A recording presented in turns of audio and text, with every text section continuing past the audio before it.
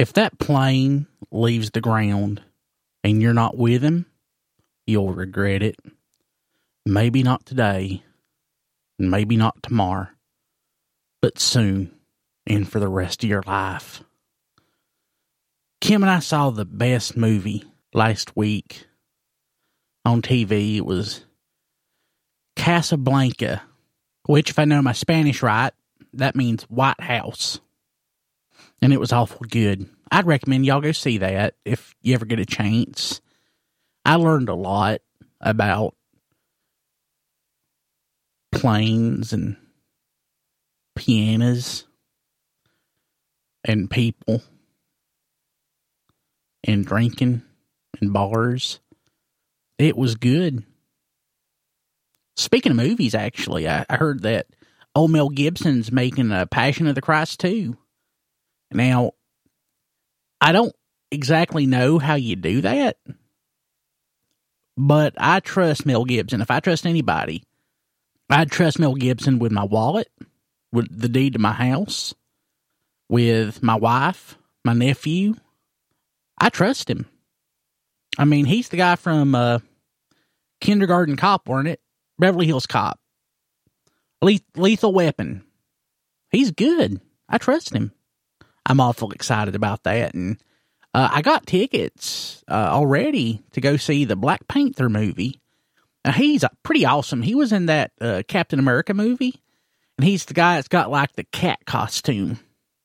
And he was probably the best character in that other than Captain America. I liked him a lot. And the movie looks good. It looks like it's going to expose me to some culture that I've never been before. I've never been to Africa. But the movie looks like it takes place there. And it's got that Michael Jordan kid in it. And he was like Creed with the Rocky movie. And he is good. He's a good actor. I'm awful excited about this movie. I'm more excited about it than I thought I would be. But the trailer is so good for it. And I'm just excited. Oh, before I forget it, I'm going to give y'all a Buddy update. So I took Buddy to his oncologist, and that's a cancer doctor. And I like her. She's awful nice. I'm a little nervous around her because she's about 6 inches taller than I am, and it just makes me a little bit uncomfortable. I got to be honest with you.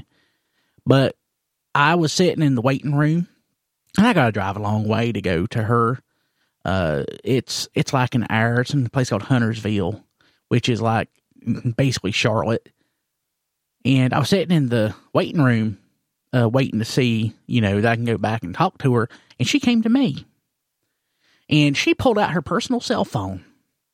And she showed me a picture on it. And she said, this was Buddy's legs 3 weeks ago. And then she flipped over to another picture and was like, this is his legs right now. He is doing so good. I'm going to text this picture, she said, to the other doctor at the one that you went to actually in Charlotte. And I know she's going to be happy to see it. And Buddy was not doing good. I was honestly pretty worried about it. I was trying to keep a brave face about things, but I was kind of heartbroken. But his blood work came back so much better. His skin is healing up, and they took him off his pain meds. He was on this kitty morphine. It was fish flavored, and it stinks. He didn't like taking it, and I didn't like giving it to him.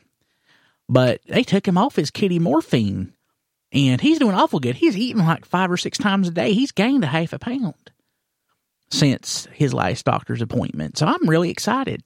Now, she said that with this kind of cancer he's got, it could stop responding to the chemo. But right now, it looks like he might actually recover. I don't think he can fully be cured from the cancer, but if we can get him in remission for a few years, I mean, Lord, that's just about all the time he's probably got left, because he's like already 11 years old. I just want him to live out the rest of his days healthy and happy. He's the best cat I ever had. I love him. He's like my family. Now, I ain't one of them people that thinks he's a person, but he's right next to it. If there's anything in this life that's basically a person, it's a cat.